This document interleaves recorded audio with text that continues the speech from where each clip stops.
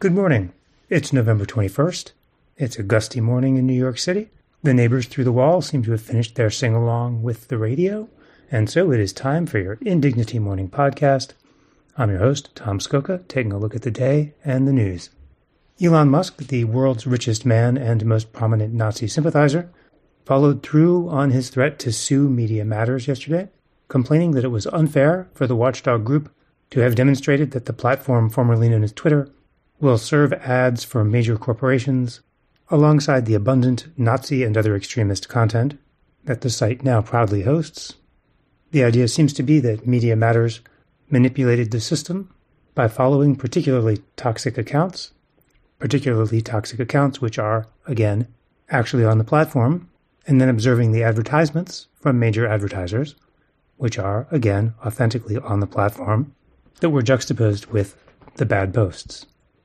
None of this seems likely to attract any major advertisers who've fled the platform to come back, since it validates the premise that Twitter is infested with Nazis, as Elon Musk has encouraged it to be. But the point of the lawsuit isn't to clean up Musk's by now uncleanable reputation. The point of the lawsuit and an accompanying investigation announced by criminally indicted Texas Attorney General Ken Paxton, whose office used to employ the lawyers behind Musk's civil suit, is to harass Media Matters and make it waste time and money on legal fees as punishment for its having published something true about an unpleasant rich person, and as a warning that other people who might do the same could be subject to the same kind of harassment. None of which is to say that with the wrong judge, or the right judge from their point of view, they might not win. Never underestimate the power of malice backed by money in our legal system.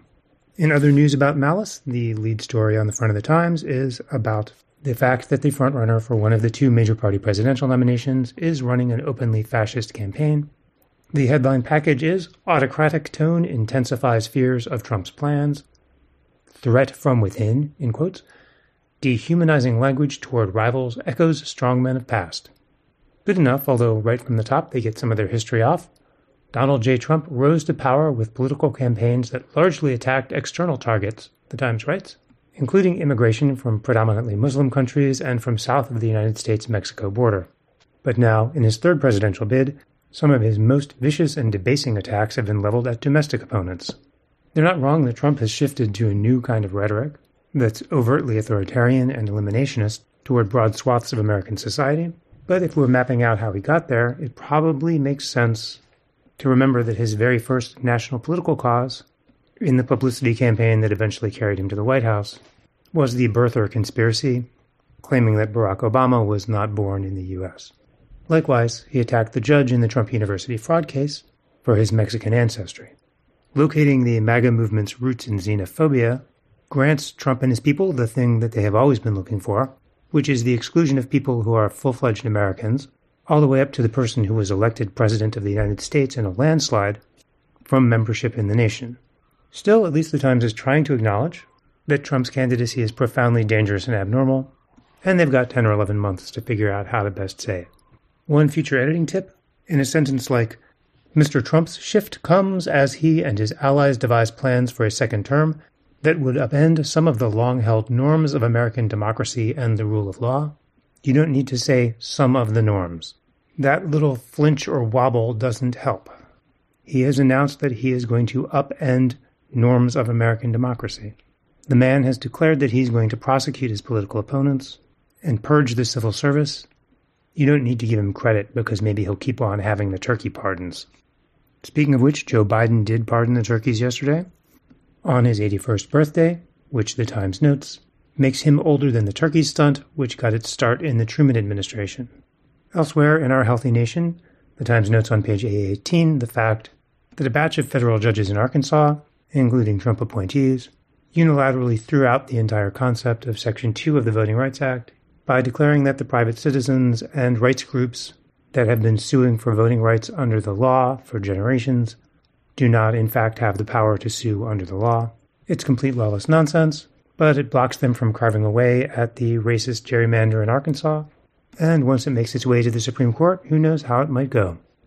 Turning back to page 1. Sorry, it feels like we haven't done a good rustling paper effect in ages. The Times does a deep dive on the many, many ways in which New York fails to treat desperately mentally ill people until they do something violent. And honestly, even after that, it seems like most of the cases in the story, people just got thrown in prison. It's a multi-layered story of policy failure and incompetent administration, but the shortest version is just that when the mentally ill population was deinstitutionalized long ago, treatment was also demonetized. Down at the bottom of the page, there is Nature News, in which field studies among bonobos have upended the belief that social cooperation between unrelated groups is some unique hallmark of the human species. There is an expert quote on the subject. To have extended friendly cooperative relationships between members of other groups who have no kinship ties is really quite extraordinary, said Joan Silk, a primatologist at Arizona State University who was not involved in the study. More power to the bonobos, and God bless the scientific community for going out and doing the field work. But both in general terms and in the accomplishments of the gentle bonobos, this could not be less surprising.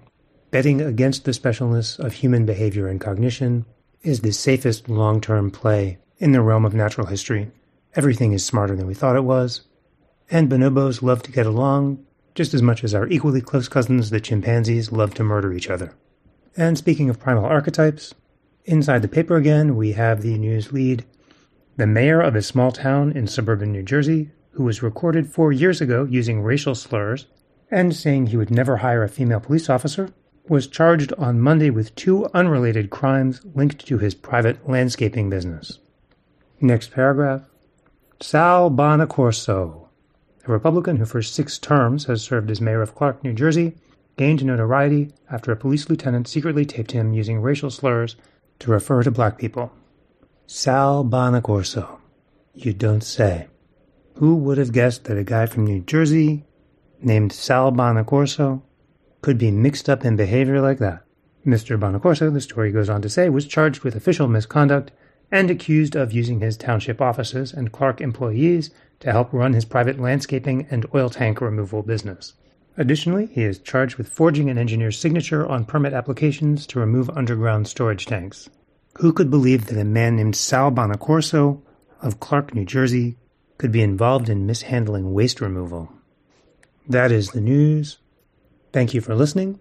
Please subscribe to Indignity to keep us going. And if all goes well, we'll talk again tomorrow.